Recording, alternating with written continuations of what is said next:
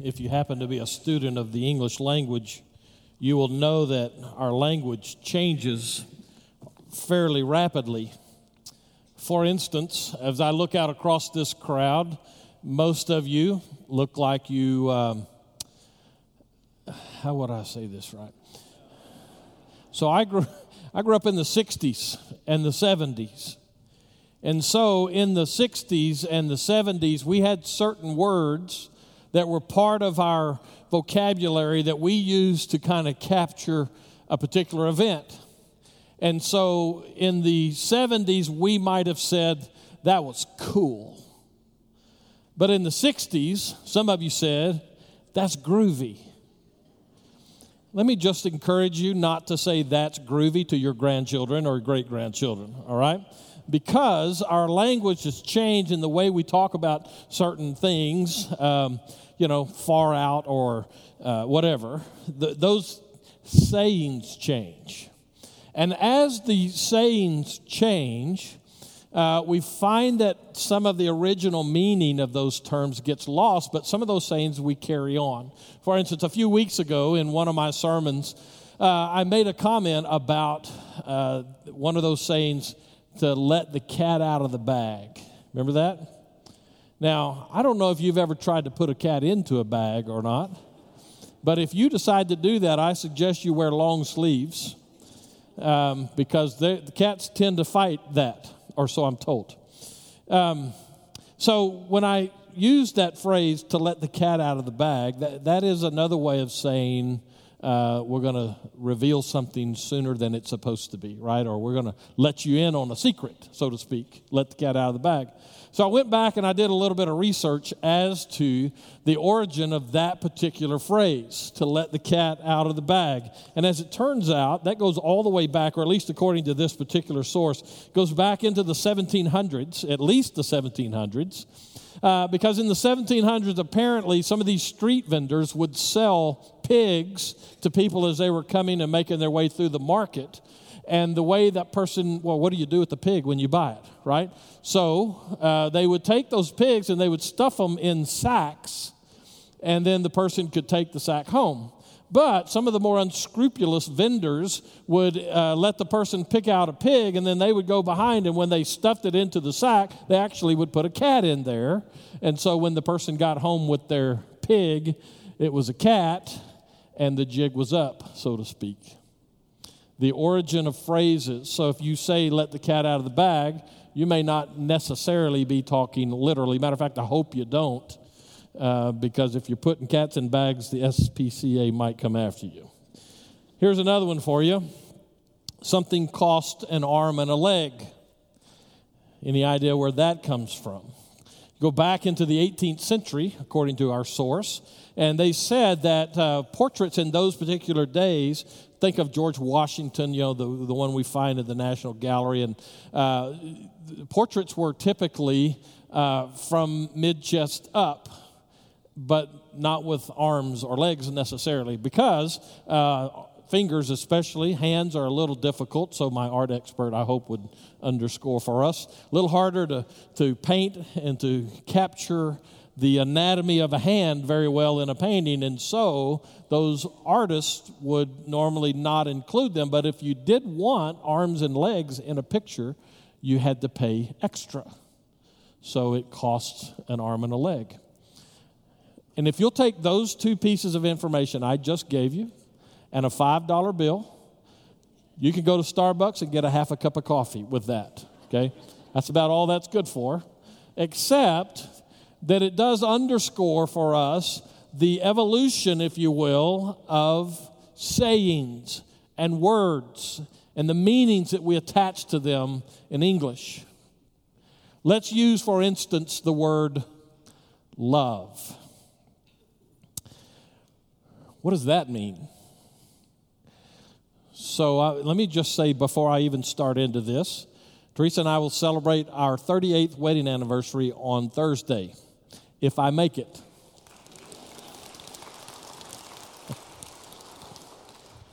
I'm assuming that's for her. That applause is for her because I know me. But so if I make it to Thursday and she doesn't, kick me to the curb, then we'll make 38 years.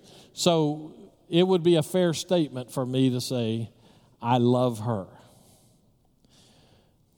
I also would say, no, let me rephrase that.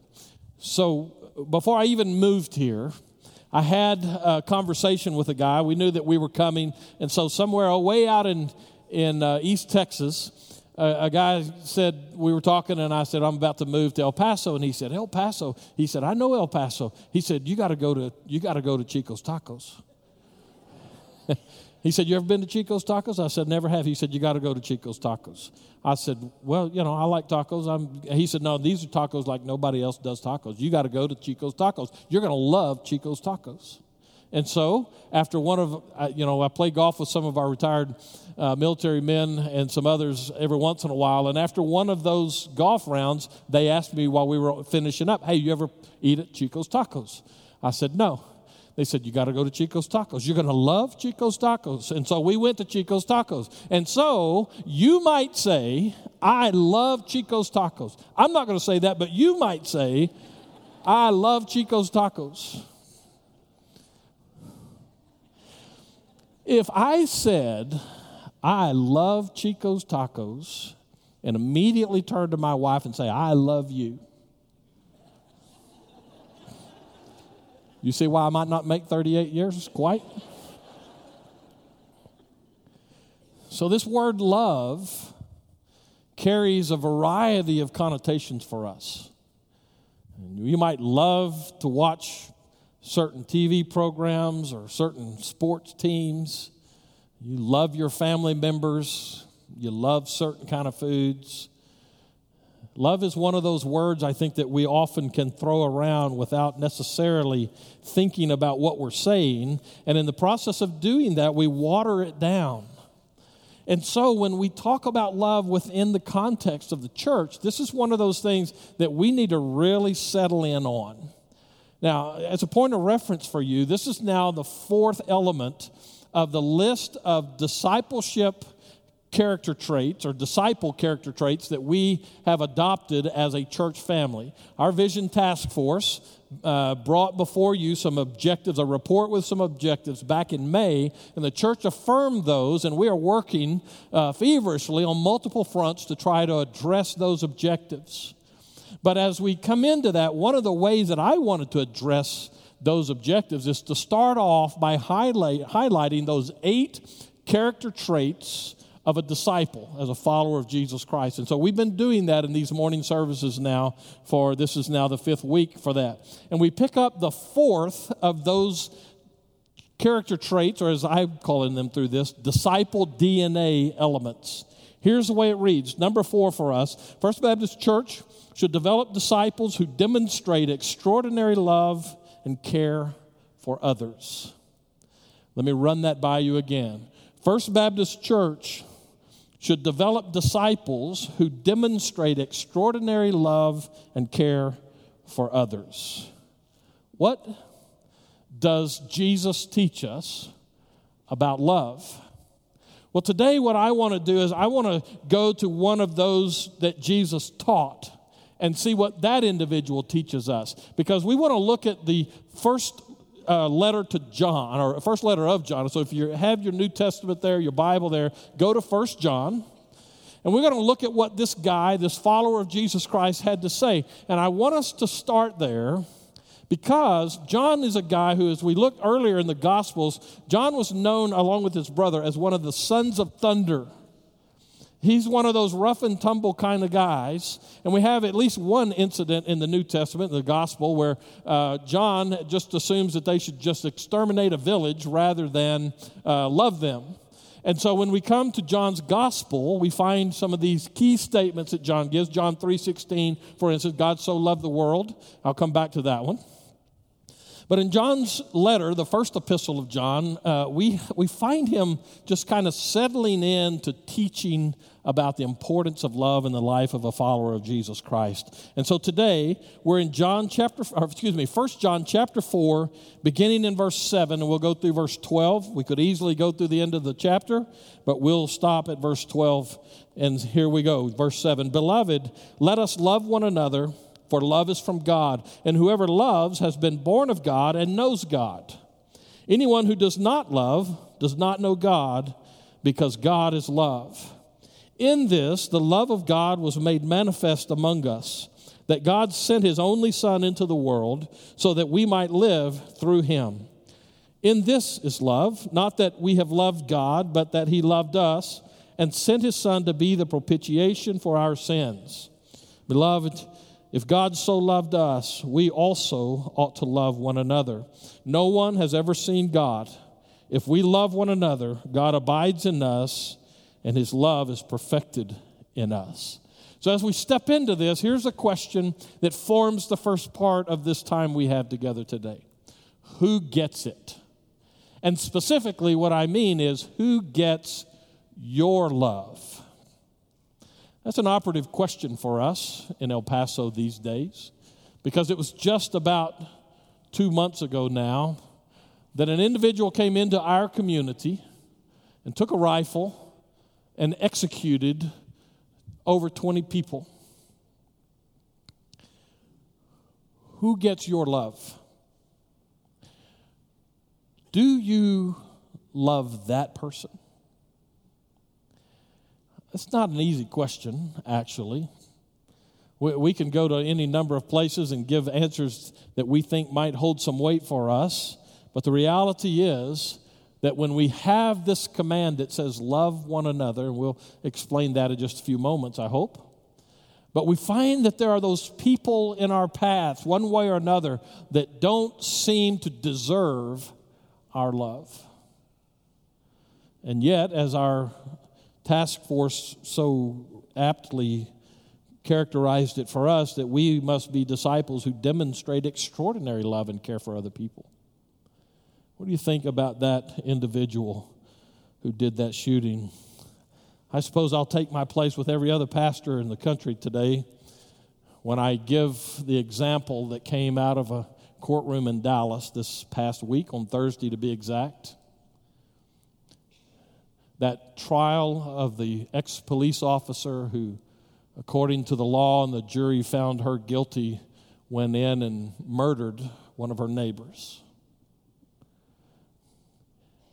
And it's in that context that the news reports were far different than what we're used to from news reports, because they showed the clip and they played over the radio many, many different times the brother of that murder victim as he sat on the stand and he laid out why he loved that particular ex-police officer in a way that only God could create for him. And then he asked for permission to get up out of that testimony box and give that murderer of his brother a hug of forgiveness.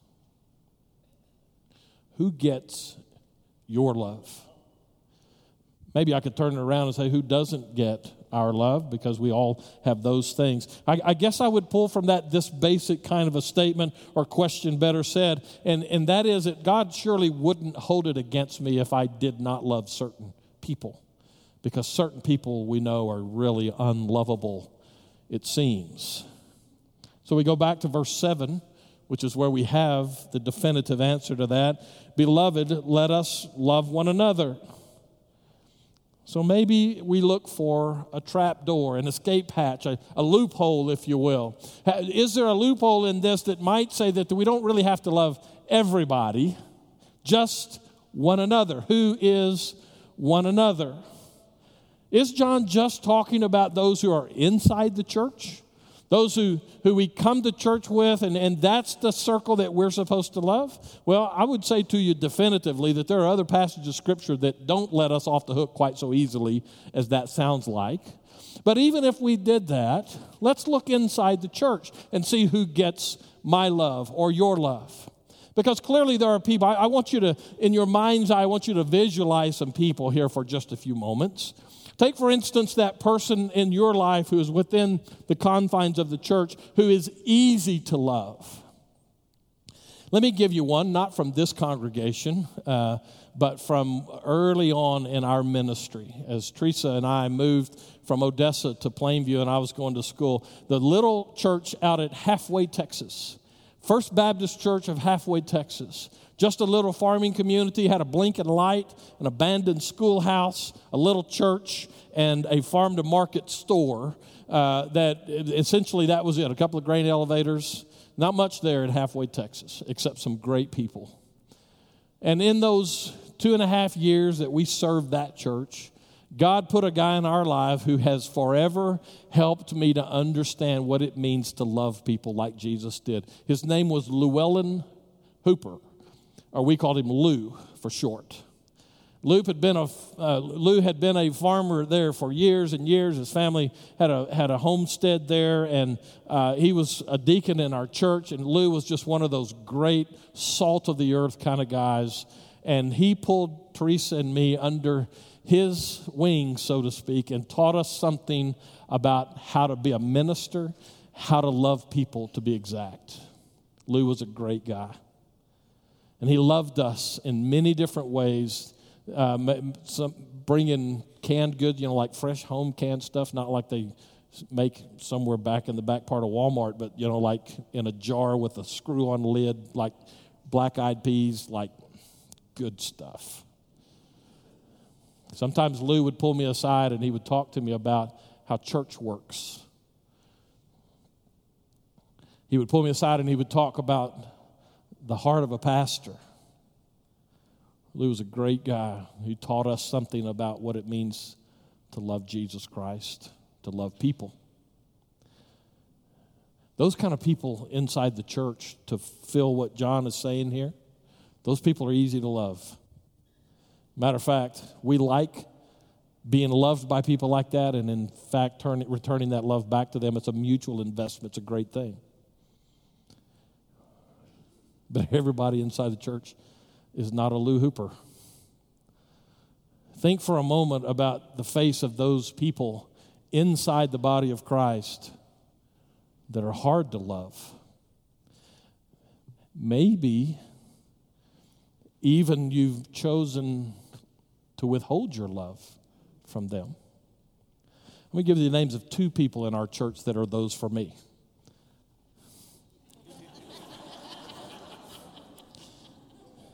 I know I'm really not the sharpest knife in the drawer, but I'm sharper than that, I promise you. Isn't it true that there are some people who don't get our love for a variety of reasons, but we've chosen that they don't get in on that? Does God give us an escape hatch on this command that we have to love one another? Is he only talking about people inside the church? And even if he is, isn't it true that it's hard to love everybody inside the family, so to speak? I think that maybe sometimes our prayer, if we're really honest, our prayer to God is, if you knew those people like I did, God, you wouldn't expect me to love them. Which is a ridiculous thing on its face even. But just in case that captures you today, look at 7 and 8 again. Beloved, let us love one another. That's the command. And here he gives reasons. Here's why we don't have an escape hatch. For love is from God, and whoever loves has been born of God and knows God. That's why we say it's a DNA characteristic. Verse 8, anyone who does not love does not know God, because God is love. He's the source. It is his way. Love is an identifying trait of a follower of Jesus Christ. Family resemblances. Now, I'm going to be real transparent with you here. I've seen a lot of babies through the years. By the way, if you're here today and you have a baby, I am not talking about your child, okay? I'll just tell you up front, I'm not talking about your child. But I have seen a lot of babies through the years, and I want to tell you that there are some babies that are just barely pretty. Just barely. There are some children, babies, that I look at and I go, oh my goodness, that's a baby, all right. And the reason, invariably, it seems that when I see that in a child, it's because they look like their dad.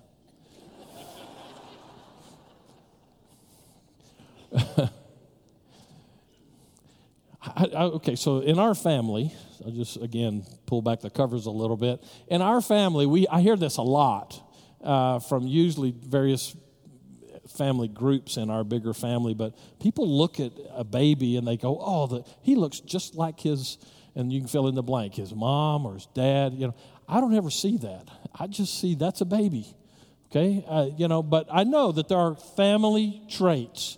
So you may look at a baby like that and see characteristics of his father or his mother or her grandmother, or however, you may find those kind of things, but I don't know that we always have that. I don't always see those things, but that is exactly what we're talking about here, what John's talking about here. He says, and I'll put it in my words, not his, but he says the reason you can love is because of his love first. But the identifying marks that we carry as followers of Jesus Christ give evidence to we're part of his family. Now, that's a transformation thing, because I'll promise you, when I came to trust Jesus Christ as my Savior, I didn't love people like he did. I'm not sure that I make that most days these days, but at least I'm not where I used to be. I'm not what I'm going to be, but I'm not what I used to be at that point. How about you? Do you carry the family distinctive of Jesus Christ in the way that you love other people, in the way that you see them? Love is to be applied to all, regardless of who that person is. And that's not because you're a good person. It's because Jesus Christ led the way for us. That's why I titled this sermon, Follow the Leader. Because Jesus is the one who models that. It is his life in us, as we'll find in just a few moments in this text. It's his life in us that transforms us in the way we see people and the way we respond to people. So back to our task force report. We identify these 8 different characteristics of a disciple. And number 4 is that we should develop, as a church, we should develop disciples who demonstrate extraordinary love and care for others. And we could have added to the end of that statement, because Jesus did that and Jesus does that. That's who we are. So who gets your love? Now, probably what we need to do is to understand a little bit about what that means and what that looks like. Love is hard to define. I've given a definition a number of different times. It's the investment of ourselves in other people, that in doing that investment, it elevates them to places they could never go on their own. When a husband and wife both do that, both of them are elevated. I have 38 years worth of proof for that in our relationship. But if only one does that, then it gets lopsided, and it's all giving and all taking on one end. But it's hard for us to define that, so let me give you a few examples of what love is from the mouths of some of the great theologians on our planet, children. So I went to a particular website, and I asked the question, what do kids say about love? So let me give you 5 examples. This is what Karen said. Karen was 7 years of age when she says, when you love somebody, your eyelashes go up and down and little stars come out of you. This one's a little closer to an acceptable answer probably. Rebecca, age 8, said, when my grandmother got arthritis, she couldn't bend over and paint her toenails anymore.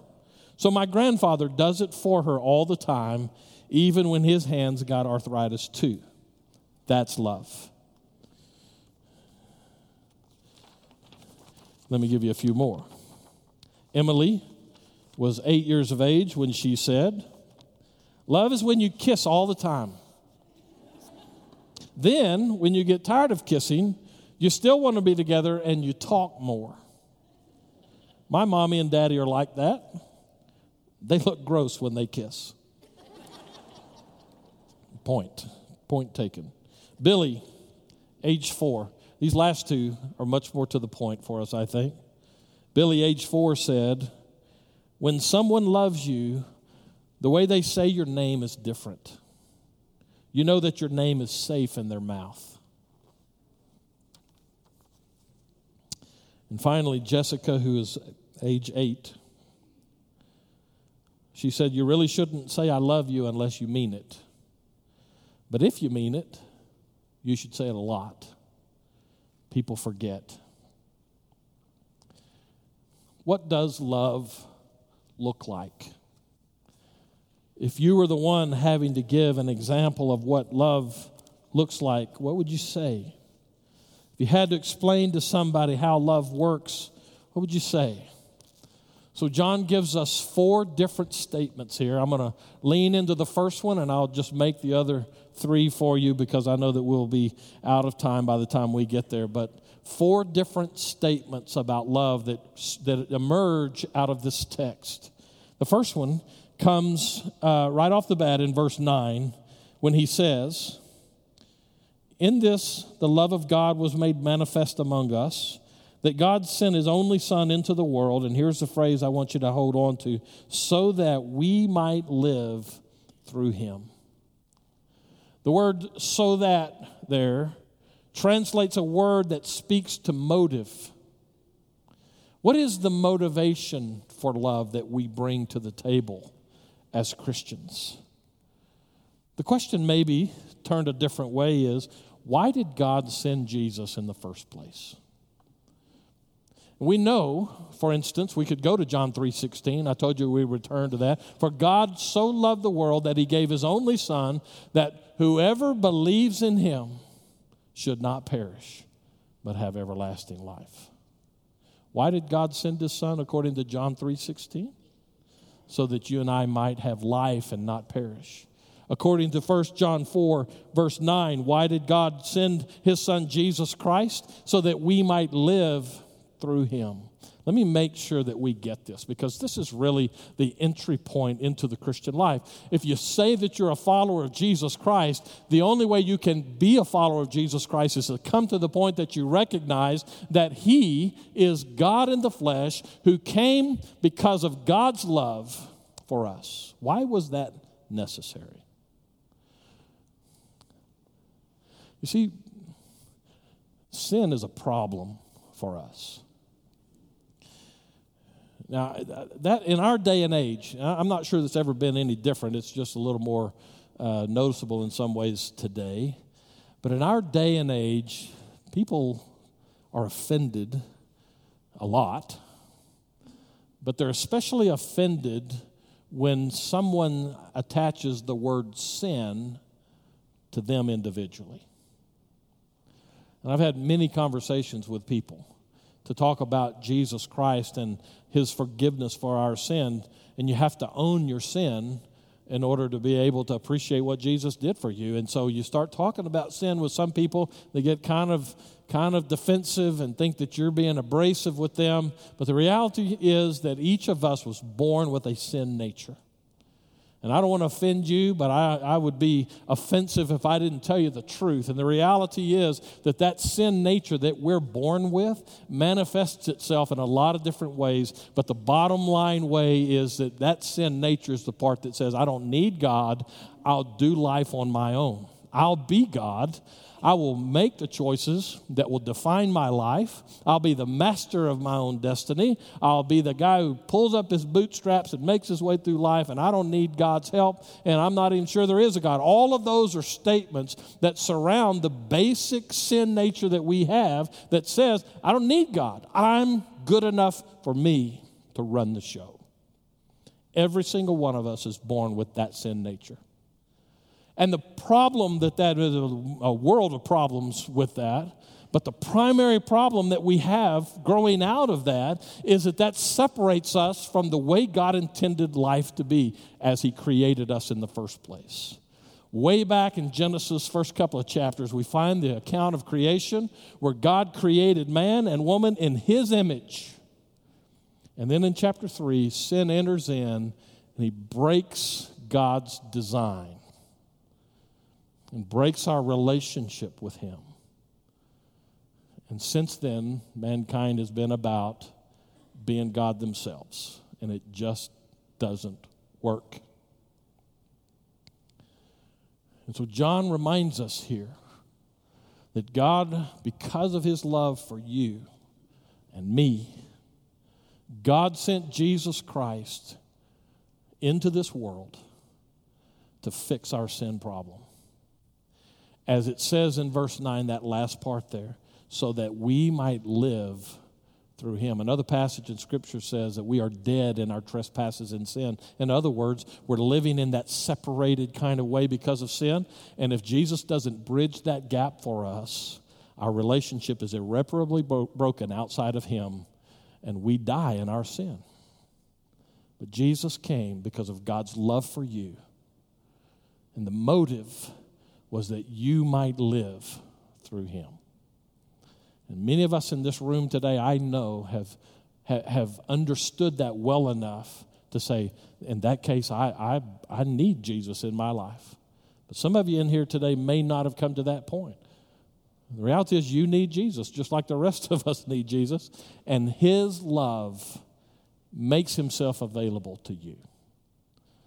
In a little bit, we'll have an invitation. We always close our services with invitations. And the reason we do that is because we believe that it's a time for people to act on decisions that they made or maybe get help making decisions. So we come to that time. It may be that some of you in here who don't know Jesus in a personal way, but recognize your need for him, that life is not what you know God intended it to be for you, that you have the opportunity today to respond to his invitation of life. And that's what that invitation will be for. But many of us have long since made that choice, and then we've stepped back from the love of God, and we choose who we love and who we don't. The motivation of love is always for the good of the other person.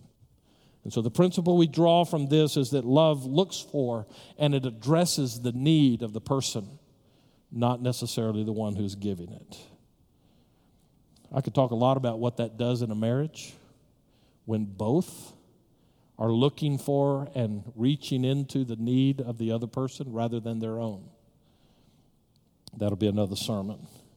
Second of these characteristics, not just the motivation of love, but he also talks about the sequence of love. This is in verse 10 and verse 19. John says in verse 10, "In this is love, not that we have loved God, but that he loved us." That's the order of love, the sequence of love. Verse 19, I'll just read it very quickly. He says it this way: we love because he first loved us.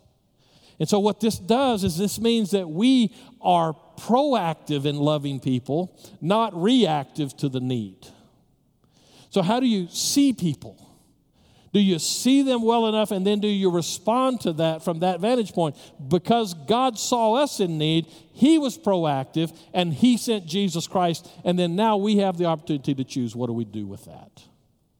So there's the motivation of love, the sequence of love, and then in verse 10 we also find the cost of love. And it says there that one of those big $4 seminary words, the word in this translation is propitiation. It means the atoning sacrifice. The cost of love is that Jesus had to die so that you could have life. Sometimes our approach to loving other people is based more out of convenience than it is out of anything else. Love is costly. That's the Jesus way. And then finally, verses 11 and 12 is the ultimate expression of love, and that is that love cannot be hidden. So we finished with follow the leader. When I was a minister of youth in southeastern New Mexico, we were talking about what it means to be a follower of Jesus Christ. And one Wednesday night, I went upstairs to the youth area, and we were ready to do our Bible study. And we had about, probably 100 kids and 30 workers up there. And I walked in, and I simply said, "Hey, y'all follow me." And I walked out of the building. And as I was walking out, I kind of glanced back, and kids were looking at each other like, what are we supposed to do? And so finally, a couple of the adults got up and started following me, and we walked out, and I walked all the way off of our church property. It was about like ours here. Walked across the street. There was an elementary school there, and I walked them all the way across the playground at the elementary school. Never said a word. I just kept walking. And here's these kids. They're just following me along. And of course, nowadays I probably wouldn't do that because I know I'd lose some of them and then I'd be liable. But So we walked part of the neighborhood, and we came back to the church and got upstairs to the youth room, and they're all, they just, what was that all about? And I turned, and the whole lesson simply was this.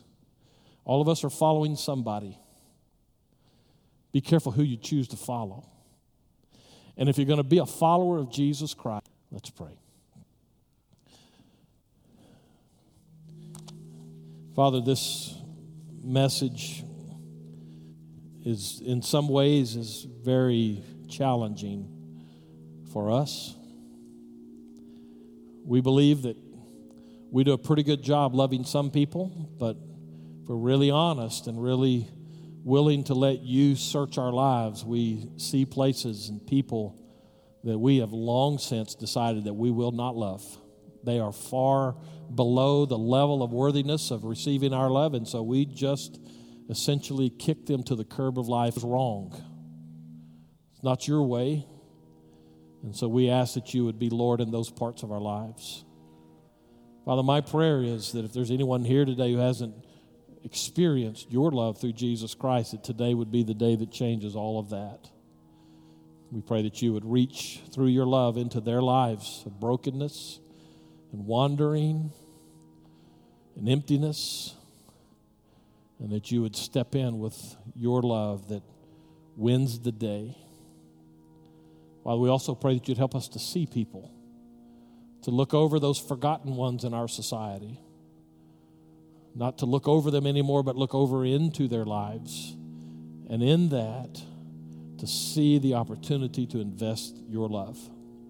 Help us to be great at this, not just acceptable, but as a church and as individual Christians, help us to be great at sharing your love and your life and connecting people with you. In Jesus' name, amen. We're going to ask you to stand and sing as we go into this time of invitation.